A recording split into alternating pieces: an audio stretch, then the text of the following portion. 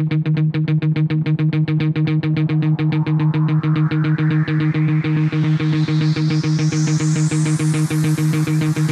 teammates, continue to move swiftly. We'll talk more soon. I'm going to put on the positive side, right? Focus, take whatever it is you're making right now, and I'm telling you, we will see a completely different world, all right? Fellow teammates, continue to move swiftly. We'll talk more soon. Come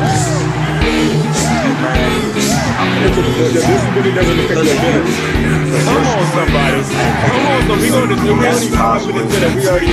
I can do some things to supplement what the education system is not providing.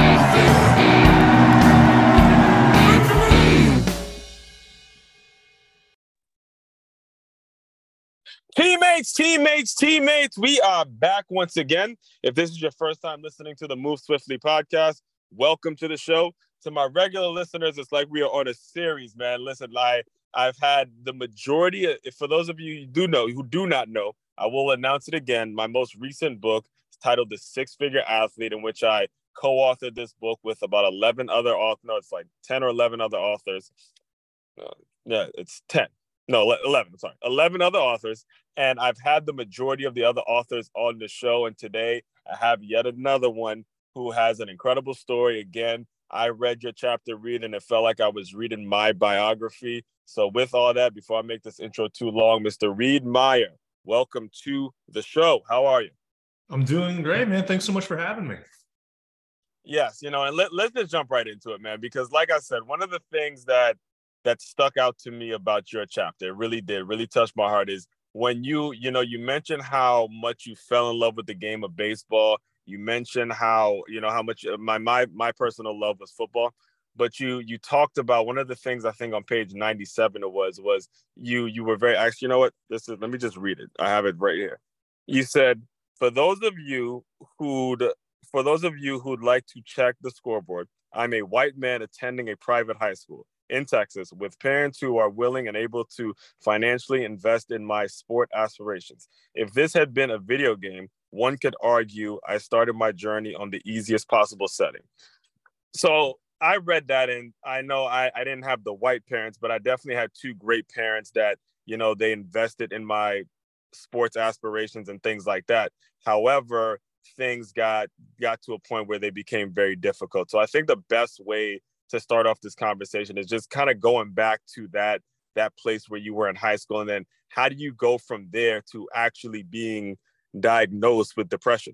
That's if you were looking at it, it's like, how do you fill in that gap? I mean, you're going through it, you're obviously, you have these offers, you're a baseball stud, but then at some point you get diagnosed with depression. So I think the best way to kick it off is to just kind of start from there. It's just kind of fill in the gap, man. Yeah, absolutely. I'll do my best. Try to keep me on pace if I start going off filter too much. So I will let you know, this is the Move Swiftly podcast, and we don't have any time limits, and nothing is off limits on this show. We keep it all the way 100, all the way funky. We just keep it. I don't just bring anybody on. So do your thing. Say whatever you got to say.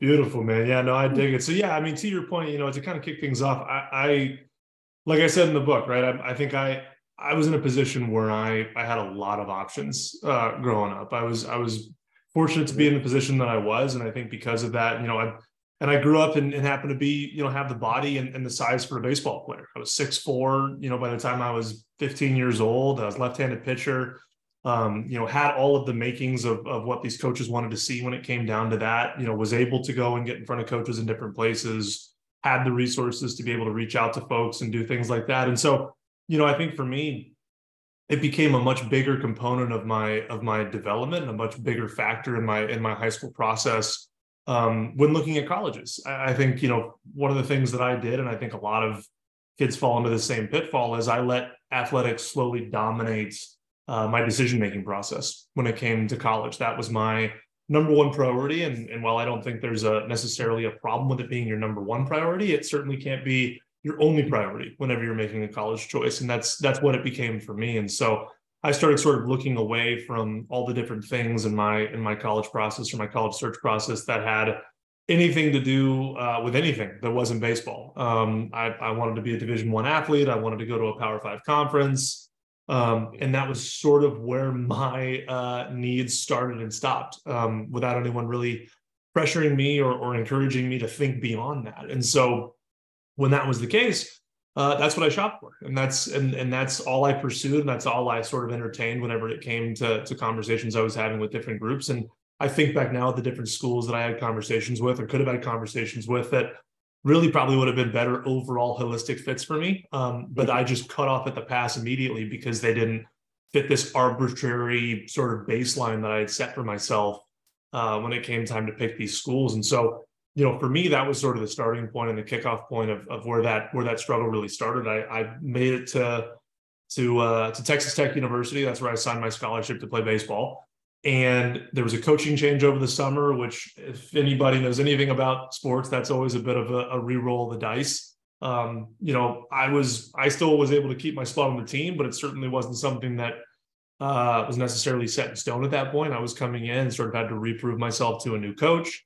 Was moving to a new environment in a new city that I wasn't familiar with. I came from a larger city in Texas, was moving to a much more rural city. Had never lived out in the country despite being down south. Was very much a city boy in that respect. And so there were cultural things that I struggled with. I didn't know what my major was until I showed up. And so there really was just this full shell shock as a 17-year-old kid, because I graduated early, showing up to this place and being in a locker room full of adult men and not really understanding how this transition to college worked. And so when I got there, it kind of overwhelmed me, to be quite honest with you. And so the fall season starts, and I'm getting my butt kicked in workouts, and I'm trying to keep up with my grades, and I'm trying to keep up with, life and social life, and, a long distance girlfriend, and trying to figure out where my place is on this team. And that sort of culmination or compilation of pressures was something I wasn't necessarily ready for or didn't anticipate, and it got the better of me in my first semester. And so by the time I got back home for winter break, I had actually lost roughly 60 pounds, and a lot of that was due to the pressure and the anxiety and the onset depression that came from that, and trying to sort of make all these pieces work and not really being able to figure it out, not knowing how. Well, there's 2 points that I want to address, and this is really for the listeners, and especially if you are either a sports parent or you're an athlete listening in. When you said that it slowly started to dominate your thoughts, I completely understand that, because my father, I grew up in a Caribbean household, and my father, before I went to Good Counsel High School, which is a fairly big time high school when it comes to my area and football and stuff like that. And he would tell me before he sent me there, he'd say, look, you're not going there to just be a jock. He would ask me, like, in a serious way, this is a big step. This is something that is not just about football. And I would sort of say yes in a tongue-in-cheek way, but I started to slowly, I understand what you mean when you say slowly, it started to dominate my thoughts, because I went from a public school where I was getting straight A's to where by the time I got to my high school, my freshman year, I ended with a 1.5 and had to go to summer school. So when you talk about the kind of the slow way in which it dominates your thoughts, can you give at least the listener some details in terms of what you mean by that? Like what are the things, the slow things that starts? It's like what's that movie? The slow knife, Batman. It's a slow knife that kind of pierces the skin and just twists and twists and twists. So can you just speak on that a little bit? Yeah, for sure. So I would imagine that sort of process manifests itself differently with different people based on their backgrounds and different factors. For me, it was very much, it was a lot of external motivators in my life that started dominating my intrinsic motivators, I guess is the best way to put it. So, and I think about when I was in high school, kind of a nerdy kid overall, like grew up, liked anime, liked reading, that was kind of my general interests and kind of my conversation points. It wasn't necessarily the most social kid in the world. I struggled in big groups and settings and things like that. So school dances were nerve-wracking for me and things like that. But what I always had for me was sports.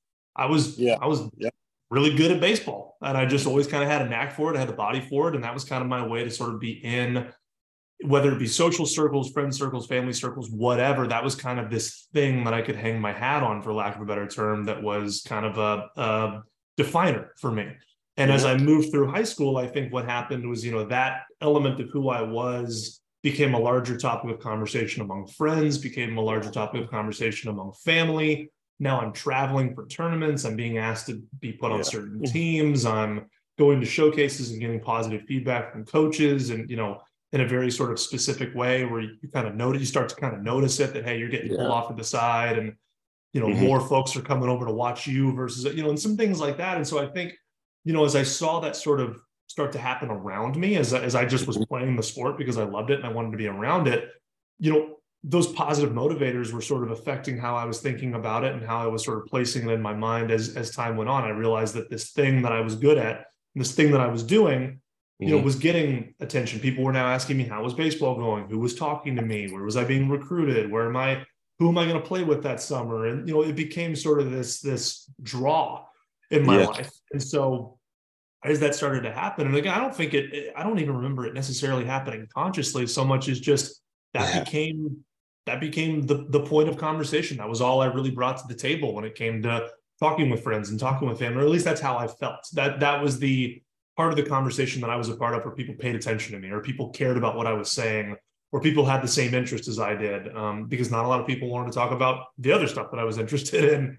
Exactly. Or at least I wasn't broaching it. And so, that built and built and built all the way until, there's almost this obligation to fulfill these expectations. There is an obligation in your head, at least, to fulfill these expectations of, he's the baseball kid. He's been slotted in all these different places. He needs to go play at this level. He needs to go achieve this margin of success that we as a society have decided is sort of the bar of success in sports, which, I think when I was a kid, I marked that as, hey, it's D1 or bust, right? You hear that phrase all the time. Now, as somebody I've said that phrase quite a bit. Yeah, exactly. And that was certainly where my brain was on it. And only now, working on the other side, being on the college counseling side and the college prep side, I've completely changed my mindset on that. But it took me almost kind of getting my butt kicked by it to realize that, we've created this arbitrary bar of success, but it doesn't really apply to your success in athletics, to your success in college, to your success in life. There's no real direct margins or correlations you can find on most of those bars that we create for ourselves. And so by the time I got to college, it was almost like I felt more strangled by my sport than I did empowered by my sport by the time I got to college. Yes, and that's actually the second point that I wanted to bring up, because, well, first of all, for you listeners now, what he said was very, very important for you guys to grasp, because, again, you're going to feel this acceptance with your sport, but it's very, very, very, very important that you stay humble. And this is something that you have got to do, because all of these grown adults slobbering over you and this acceptance that you feel, it's not necessarily the truth. It's not, as you just heard, again, it can lead to depression if you don't figure out ways of humbling yourself and just figuring out ways to stay grounded. All right. Do not let these college coaches come and gas you up. Do not let your mommy and your daddy and your parents and all these people, all these teammates or these quote unquote friends come and gas you up. We can go on an actual soapbox if I was to go down that route. So but I won't do that to you right now. I want to be respectful of your time. All right. Now, you brought it up, though, because, again, like you, this is why when I was reading your chapter, it felt like it was like my biographies, because my first 3 years of college, I was on 3 different campuses. You were actually a little different. You 4 years on 4 different campuses. So can you, again, your freshman year, you get the diagnosis, and then now, you're on all these different campuses. How did you get to that point and then, come out on the other side and figure out a way to start up a company named Athletes to Athletes, where now you're counseling young athletes on how to make the right college decision and things of that nature? Yeah, for sure. So I think, my experience to career is probably one of the purest examples of do as I say and not as I do.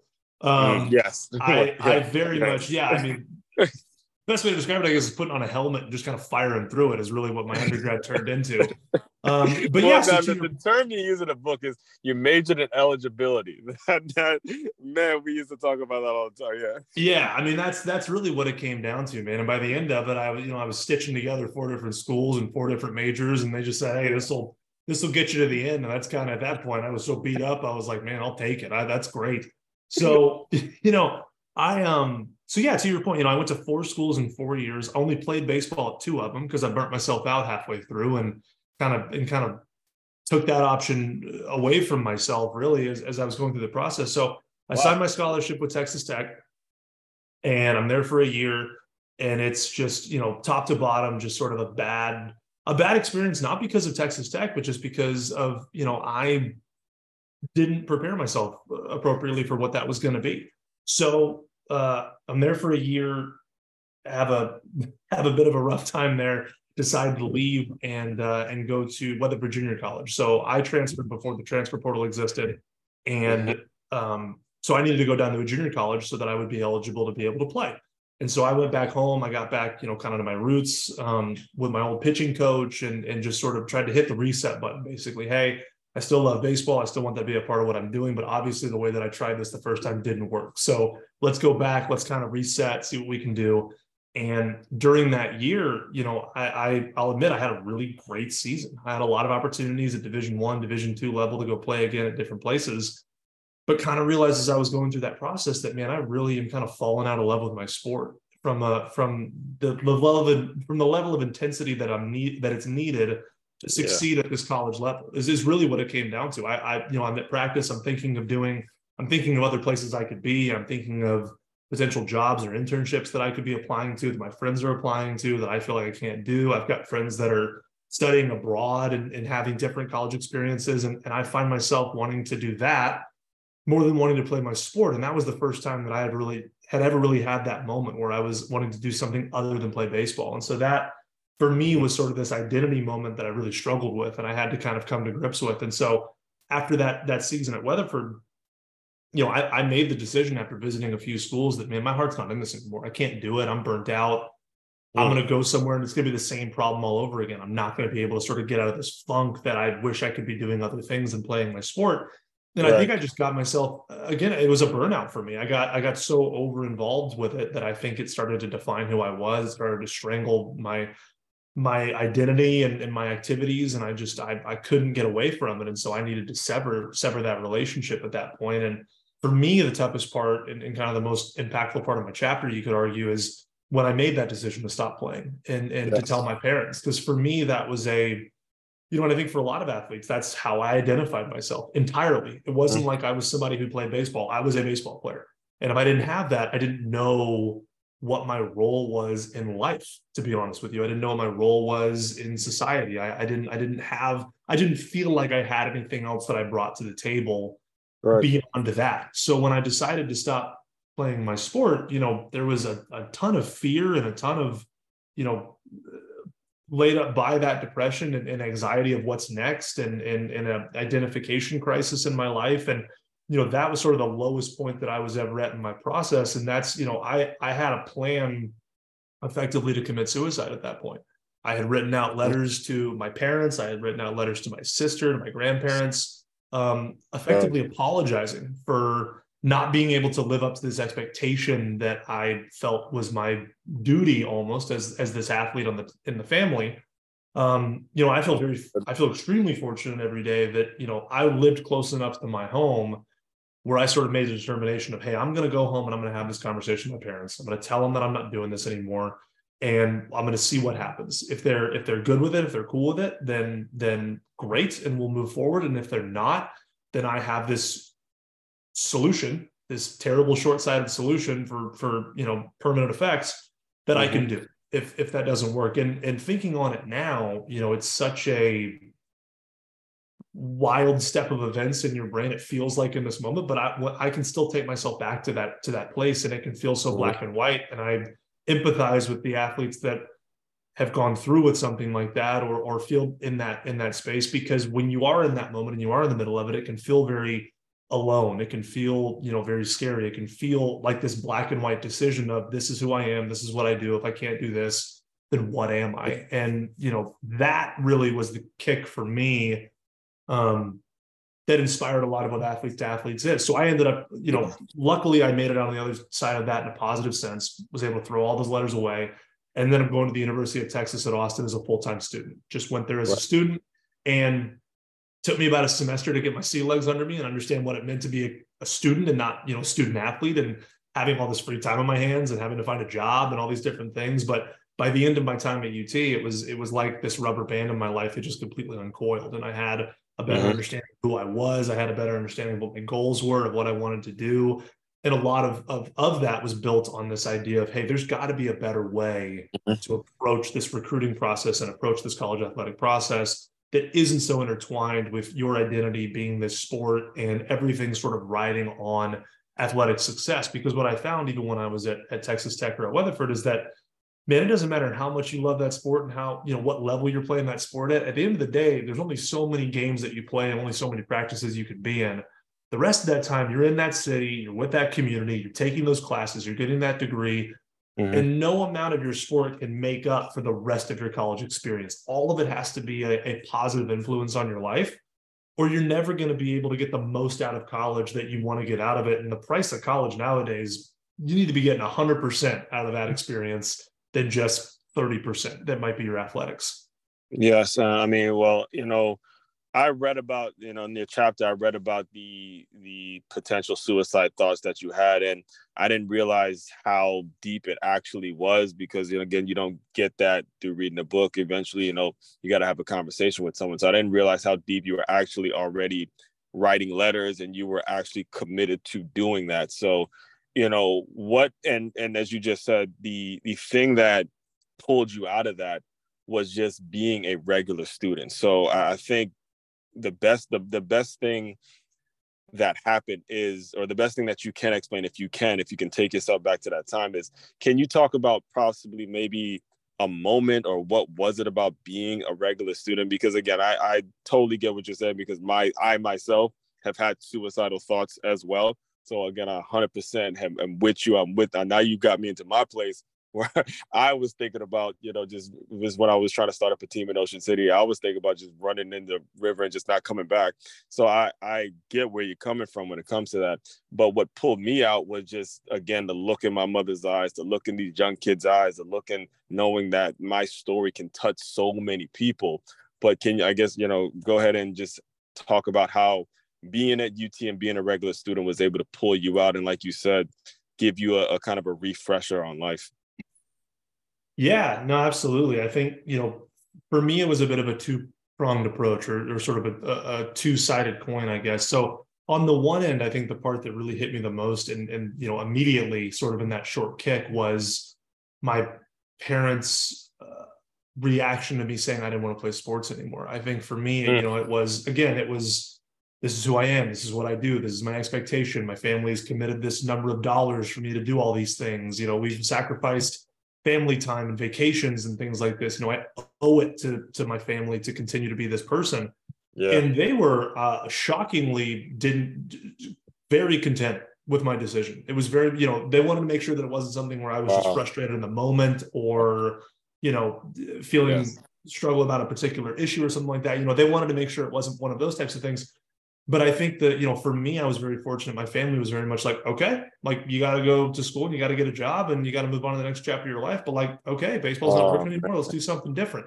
And well, I think just first of all, we gotta shout out to the parents if you're listening. I mean that they don't understand. That helps me. That does not just help Reid, but that helps not myself and all of the other athletes that are struggling with that. Even if you were struggling with suicide or you're struggling with a deep depression and you don't want to be here and your parents don't give you that reaction. Let's say your parents are like, man, fuck that. You need to play. You a baller.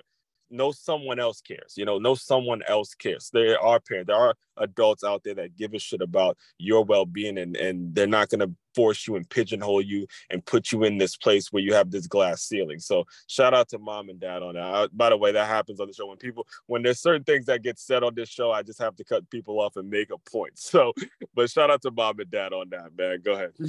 Yeah, no, I know. And to your point, I feel incredibly fortunate. My parents had the reaction that they did, right? And that works out great for me. But to your point, that's not everybody's situation. That's not everybody's reality. And that sort of leads into my sort of second chapter, second tier of kind of that healing process, which was, man, when I went to UT, nobody knew that I was a baseball player when I got there. I had a couple of buddies that I knew at UT. It's a 50,000 person campus, right? I had a couple buddies that I knew there that had known I was coming from baseball and whatnot. To be honest, those really weren't the people that I spent a lot of time with, just because when I got to UT, I discovered that people cared about me as a person. They did, I found people that had the same interests I did. I found people in my classes who liked what I liked. I found people who wanted to talk about sports, not from a, hey, I can do this and I can do this, but just, Right. hey, I'm watching the Brewers today, or I'm watching the Dallas Stars today, or what do you want to go do? And for me, that was sort of this eye-opening moment of, oh man, I am a person beyond an athlete, right? And I think that's been a theme that's been huge, I think, recently, which is fantastic in my opinion, that athletes are starting to really celebrate their identities outside of just being athletes. We see it at the professional level. I think we're seeing it, even farther down as we go. But that to me was that click moment of, I was able to connect with people at that school through various clubs, organizations, just general interests that I was going to, classes. And nobody even knew that I was a baseball player, and nobody cared. They wanted to spend time with me because of me or whatever it was that I was bringing to the table that day. And I had never really had that before. I hadn't, since I was sort of defined as this baseball kid in high school, when a lot of my, normal socialization happens outside of my parents setting up play dates, that's really the crutch that I had to lean on. And so when I didn't have that, and people were wholly unaffected by it and liked me for me, I think that was that moment of, to your point, somebody out there doesn't care that you play that sport and play that sport. And I think before that was almost intimidating to me, that they wouldn't care about this thing that was such a big deal to me. And then it became such a relief in the second half of my life, where it was, man, I don't have to rest on the laurels of my athletic success to build long-term relationships with people that care about me and want to be around me. And if I look back and really think about it, that was probably the case for a good majority of my friends that I had, and even who I played with, and they were probably all struggling with similar thoughts as that. But until you experience it and have somebody really come at you, have no idea what your athletic background is, and enjoy you as a person, I think it doesn't necessarily click until you feel that. Yes. And that is very important, because it does lead into not only just friendships, but also romantic relationships, and then how you raise your family, and then how generations get built. Like if you're dealing with, in my sport, there's a lot of players that are football players and they're dating girls like them just because they're football players, and I'm sure you go through the same thing. And I have the conversation all the time, is you think that's someone you should marry, when it's no, if you didn't play that sport, would she want you? And when they ask that question, it's like, you're right. We got to get deeper. We got to figure out who really likes us for us. And that's why I really want to get to what you're doing with Athletes to Athletes, the business you're in, because this one is a trigger for me, Reid. After college, my first job was at a scouting company named National Scouting Report. And I would go and watch the game. I went to Alabama. I paid I think it was like 1,900 or something like that for my licensing fee, or my, what's it called, the franchisee fee, or whatever it was. I was an independent scout. And, I would go to these games, and I would go put eyes on kids. I would do everything the right way, and then get the parents' numbers. We'd all have a sit down, and I'd end up charging them, or try to charge them. I'd end up selling them, trying to pitch them a similar service like yours. It was 3,000 or something like that. And I'd shop them around to certain colleges and all that. And me and that company really had a rough ending, because I told them, look, we're in a different world now. I'm not going to just, try to charge everyone. And nowadays kids can put their profile up, and they can kind of shop themselves or whatever it is. And there's so many services out there like that, where the kind of the agent type person gets looked at as very shady. And that's why I want to kind of give you the platform to speak to anybody who may say, hey, those kinds of services that say they're going to help a high school kid get to a college aren't great services. So can you kind of speak on how yours is different, and how you started yours, and what makes yours unique? Yeah, absolutely. And I appreciate the opportunity to talk about it. The company was founded based on, kind of my own experiences in college, and realizing that, man, there's a lot of questions that should be asked that aren't most of the time. And there's a lot of things that kids and families should, deserve to be made aware of in the recruiting process and in the college selection process, that they're not inherently in most scenarios. And so for us, it was important to create something that just sort of democratized that education, and empowered families to feel better about making those college decisions, and not feeling hogtied by sales speak from coaches, or not feeling like they had to make a decision, or had to pick something over something else because, a coach is pressuring them to do so, or they feel like there's no other options and this is the only way they're going to get to college, or whatever it might be. That was something that was very near and dear to my heart. And then on the other side, to your point, I think all of the things that I knew about growing up were, you know, these recruiting sites. Yeah. And there's a bunch out there. And all of them. Exactly. Yeah. Yeah. Pull one out of a hat. There's 75 of them. They all look Right. exactly the same. They all charge the same way. They all do the same thing. And really, when it comes down to it, you know, for 99% of kids, it doesn't do anything. Right. Coaches are preconditioned to ignore those spam junk emails. They know that kids get on there because these folks are trying to charge folks to get on there. A lot of times, you know, those custom packages they built and things like that are people who will take them through a couple basic workshops or a couple basic lessons. And then if it doesn't work, or if they're not getting results, they gaslight the family and tell them it's their fault for not doing enough or whatever it might be. And so it just was it came from this recruiting background, and they were trying to leverage relationships and all this kind of stuff. It just wasn't working. It wasn't answering the question that needed to be answered. It wasn't answering the important issue when it comes down to this, which is what we're doing, which is, you know, where is your best college fit? Take athletics out of it, and, you know, take athletics out of it entirely to begin with, which is what we do, and say, what are your needs and your wants in a college experience? What do you want to get out of it from a degree? Where do you want to live? Who are the people that you want to be around? What is the community that you want to be a part of? What is the network that you want to build out from to create your 40-year career trajectory when sport inevitably ends for you, whether you play professionally or not? What are all these things that you need to succeed in college? Which is why I went and got, you know, all of my professional background is now in college counseling. So we will shout it from the rooftops. I'll say it today. I'll say it anytime people give me a chance. We are not a recruiting company. We are a college counseling company. We're a college prep program. That is what we do. We just happen to tier our groups towards student athletes. So does that include helping kids get a suite of recruiting information figured out? Yes. Does it include helping kids manage the reach out process and knowing the best ways to sort of fit cadences with coaches and things like that? Yes. Are we a representative of that student athlete? Not at all. That kid needs to want to do it more than anybody else in the room. And that's the most important part of this process. So when we start with any family, the first thing we do is say, look, take your sports, take your athletics, put it in a box and put it up in the corner. If you want to play college athletics and you have the talent and you have the drive to do it, that's not going to change. I don't have to teach you how to want to be a college athlete. That's not part of what we're doing here. What I'm going to teach you is how to think about college and how to think about evaluating colleges and exploring colleges. We need to find out, what is it that you need in your college experience that's going to help you succeed, both short-term and long-term, both in the 4 years that you spend with that team, right, on average, and then the 40 years beyond when you're leveraging that degree to create a lifestyle for yourself that allows you to do the things you want to do, live in the neighborhoods you want to live in, marry the people you want to marry.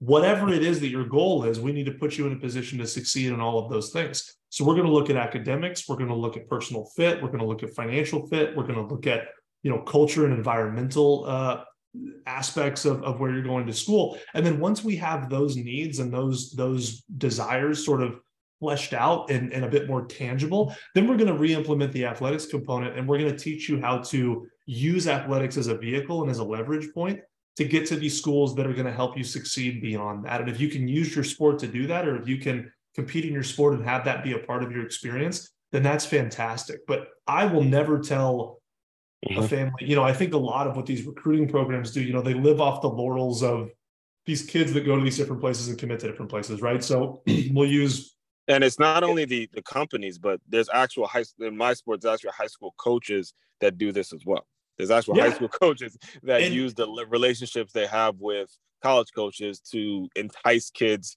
to keep playing, or to use, like, let's say someone commits to some D3 school but doesn't like it and ends up transferring. They're able to now go to this family and say, oh, well, I have 6 or 7 kids committed to college, or someone commits to a JUCO. Now all of a sudden you're going to families and say, yeah, I got guys committed, and now you're enticing families. So it's gotten even worse than when I left. It's not only that there's third-party agents, now there's high school coaches who are third-party agents, and now they're trying to leverage themselves for college coaching jobs, and it's an absolute mess. It's a mess. Yeah. So with what you're doing is so awesome, because again, the element of taking your athletics, putting it in a box and saying, good, you're good at that, but put that away. That is not what your college experience needs to be centered around. Okay. I'm talking to you. You are not Caleb Williams, guys. Or I'm just giving them 99% of you guys are not going to be Caleb Williams. You're not going to be CJ Stroud. You're not going to be Tua Tagovailoa. You're not going to be those dudes. I'm talking to 99% of you right now. Not going to happen. I get your mommy and dad's telling you you're that good, but you're not. Go ahead, man. Yeah, no, I mean, you hit the nail on the head, right? It's not just high school coaches, it's club coaches. It's, everybody kind of has that angle. And the argument of the marketing to it is, hey, we get this many kids to Division I, or we send this many kids to this school or whatever it might be. And my argument to that is, that shouldn't be the goal that you're pushing towards. That shouldn't be the thing you're proud of. You should be proud of what is the retention rate of your kids at the school that they go to? What's the graduation rate of the kids that go to the schools that you put in? What's the satisfaction rate of their community? Have they found a place where they feel like they belong? When they call you, are they saying, I don't really like where I am. It's kind of tough, but but I'm on the baseball team and hopefully I'm going to play next season or whatever. I mean, what do those conversations look like, right? We want our kids to call us and have sports be the third or fourth thing they tell us about because they're excited about the city they're in, they're excited about the people they're around. It's a holistically satisfying experience for them, and that's what we're shooting for. And so I think for us, that's where I get a little bit, that's where I struggle, is that, using that leverage point of we send X kids here, or we have this many connections or whatever, not only does it sort of, in my opinion, take advantage of those families and sort of fear tactic them into trying to work with you with the expectation that they're going to get into X school or Y school because of some connection you have or because of some pipeline you have. But really, it's super limiting for the kids and where they're looking at schools, right? I mean, you've got literally over 1,000 NCAA institutions that exist in the country, and every one of them can provide you some unique level of support, opportunity, family, culture, insert thing here. And so if you're being reactive in the recruiting process and you're letting coaches dictate the schools that you look at and the schools that you pay attention to, rather than being proactive and pursuing the schools that you feel fit what you need best, and allowing those coaches to give you feedback and sort of sift through what's a good fit and what isn't a good fit, then right away, I mean, with a flick of a switch, you are cutting off 95% of your school opportunities in the country simply because you're letting somebody else dictate your storyline on where you go to college. Right. And I'll even take it a step further for anybody out there that is wanting to work in sports, that wants a career in sports. Here's how that damn near ruined my career. I was this is back when I was with NSR, Reid, and I was scouting a basketball player. I believe it was in Northern Virginia. And like I told you, I actually put eyes on the kid. I recruit and I see who actually stands out. So it's not one of these services where I'm just going to, where you can just sign up wherever. Someone actually has to watch the kid and see if he can play. So I was there in the stands by myself, and a dad approaches me. He goes, hey, sign my son up to something like to NSR. He recognized the logo. He goes, I signed my son up to that. However, I never heard back from the scout. So I told him how it works. He goes, oh my God, he took my $3,000 and I never heard from the guy. And so you gotta understand, I took this job thinking that it was going to give me a college coaching job, not realizing, oh my God, now I'm one of these guys now because of who I'm associated with, right? Because of the company, the decision I made. Now I'm associated with this dude or this company that is scamming parents out of their money. So now the whole college coaching route for me, it was from that night on, I said to myself, you know what, entrepreneurship. And that, when it comes to being an entrepreneur, guys, look, a lot of us don't plan it. Sometimes it just has like situations like that happen to where, again, you have no other option. You just got to grind. So when that happened, I realized, look, I got to serve a different purpose. I got to come out here and do something different, because that sucks. I took the job thinking I was going to get my foot in the door for a college coaching position. And now all of a sudden I'm scamming families. So it significantly ruins the career. So that, again, with your company and everything I've read about it, I was so wanting, and I'm glad you clarified that for me, is that it is not, all about athletics. It is college counseling happens to be athletic background. So I'm glad you clarified that. Yeah, no, I appreciate the opportunity to do so. And yeah, I mean, to your point, right? It's so many people get into that you want to help people, right? And that's your story as well. You want to help people. You want to find a way to help. Unfortunately, the structures that currently have a lot of the market landscape are a little more worried about their bottom line than they are about, making an impact and making a difference in that community. And so we're sort of trying to do our part to to take that back a little bit and kind of redefine, what families are owed when it comes to preparing for these types of things. And that's, we try to be very transparent with our pricing. We're very transparent with our programming. Every kid, they're going to see their schedule. When they see us, they're going to know, we're with our kids minimum 6 months to a year, depending on the program they're with us. And so we build a relationship with those families. We build a relationship with those kids. The number of people that have worked with us or not worked with us, and then gone and worked with another insert recruiting group here, right? And then come back to us after, 3 to 6 months and say, oh man, that was not what we thought was, right. is crazy. I mean, that's shoot, they're probably one of our best marketing tactics. And if you really were to break it down, just because they're not putting their students first. That's not the goal of what they're doing. And it's so unfortunate, but that's really, that is at the core of what we do. Right. And well, actually, this is probably a great time now. Could you just tell people again, what's next? What do you see coming down the pipeline? I've become a fan now, just hearing you talk. How can people support? What do you got planned next? How can people really get involved with what you got going on, man? Because this is great stuff, guys. This is awesome stuff when it comes to the mindset. And again, I'm going to keep repeating myself when I say this, is he put the athletics somewhere else, because again, it's only 1%. Harsh reality, 1% going to make it to the league. 1% of you out there listening to me is going to make it to the point where you're getting some money to play. Now, making actual money to recover what you've already spent up to that point, it's going to be very, very hard. It's probably less than 1%. So how can people support you? Yeah, no, that's, we'd love to connect with any and all who want to be a part of what we're doing, right? We love to connect with college athletes. We love to connect with former college athletes. We love to connect with families that are looking for a little bit of help in this realm, anything and everything. So easiest way to find us is at our website, athletestaathletes.com, TO in the middle, not the number 2, athletestaathletes.com. Find us on LinkedIn, Athletes to Athletes, Instagram and Facebook. We're A2A Academy, the number 2A Academy. That's sort of our programming name and how we run from that standpoint. Those are the best ways to find us. We got contact forms all over the place. You can DM us, you can shoot us an email, whatever you want to do. We love to connect. We love to talk. We get smarter when we talk to families and learn more about what we can do to support them. We get smarter when we talk to college athletes and learn about the things that are affecting them today and not what affected us 10 years ago. And so we love to talk to them as well. So man, anybody who has a desire to help these kids make better decisions in college and set themselves up for a more successful 40, 50-year tenure, that's who we want to interact with, or families that feel like they need that help to get to that place. We want to help. Absolutely, man. Absolutely. And all of that will be included in the show notes as well. Reid, so the way I close out all of the shows, this is what I do. I want you to use your imagination. You are the Reid Meyer right now, the CEO, founder of Athletes to Athletes, just killing it, doing your thing, all right? And I want you to pretend that this guy, this former Reid came in, the one who was contemplating suicide, the one who was absolutely depressed, the one who didn't really see his future. I want you to pretend that young man just came into the Zoom room and just give him some words of encouragement, and we'll officially close with that. It's a great question.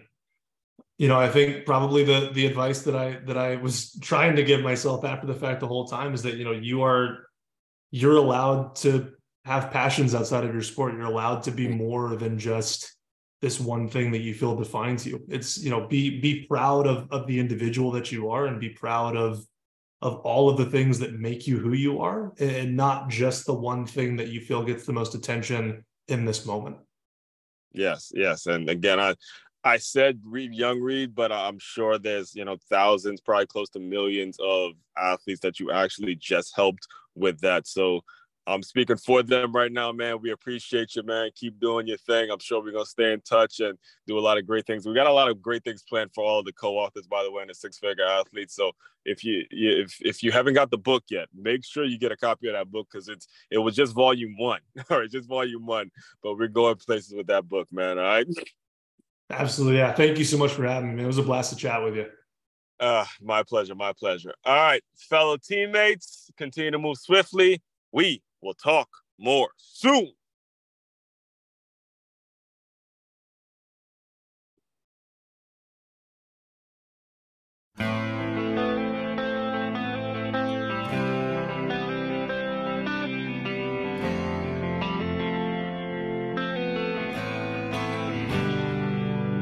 so far away from knowing where I'm going, and trying hard to find out who I am. They all say that I don't know what I'm doing. I say they don't hardly understand. Why can't they remember what I'll never forget? How these dreams can come undone when you're young.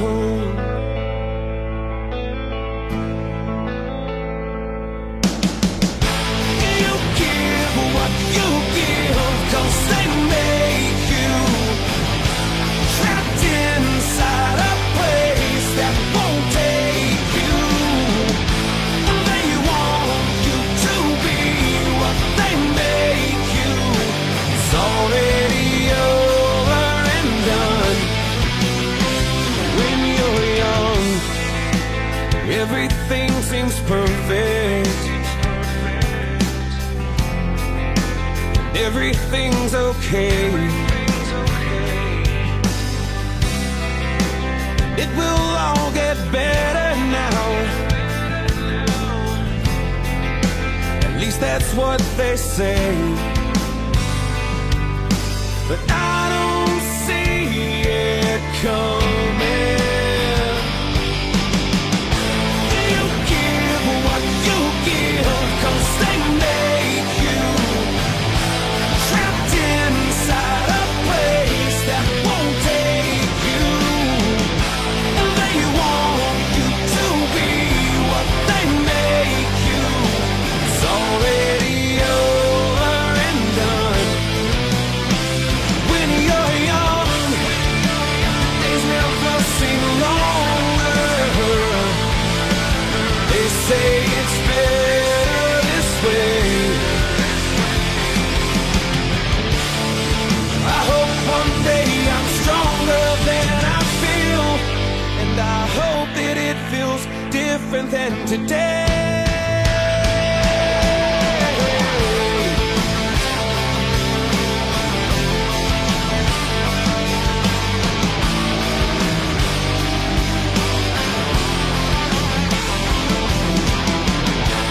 You give what you give, 'cause they make you trapped inside a place that won't take you. They want you to be what they make you. It's already over and done. It's already over and done. It's already over and done. When you're young, why can't they remember what I'll never forget? How these dreams can come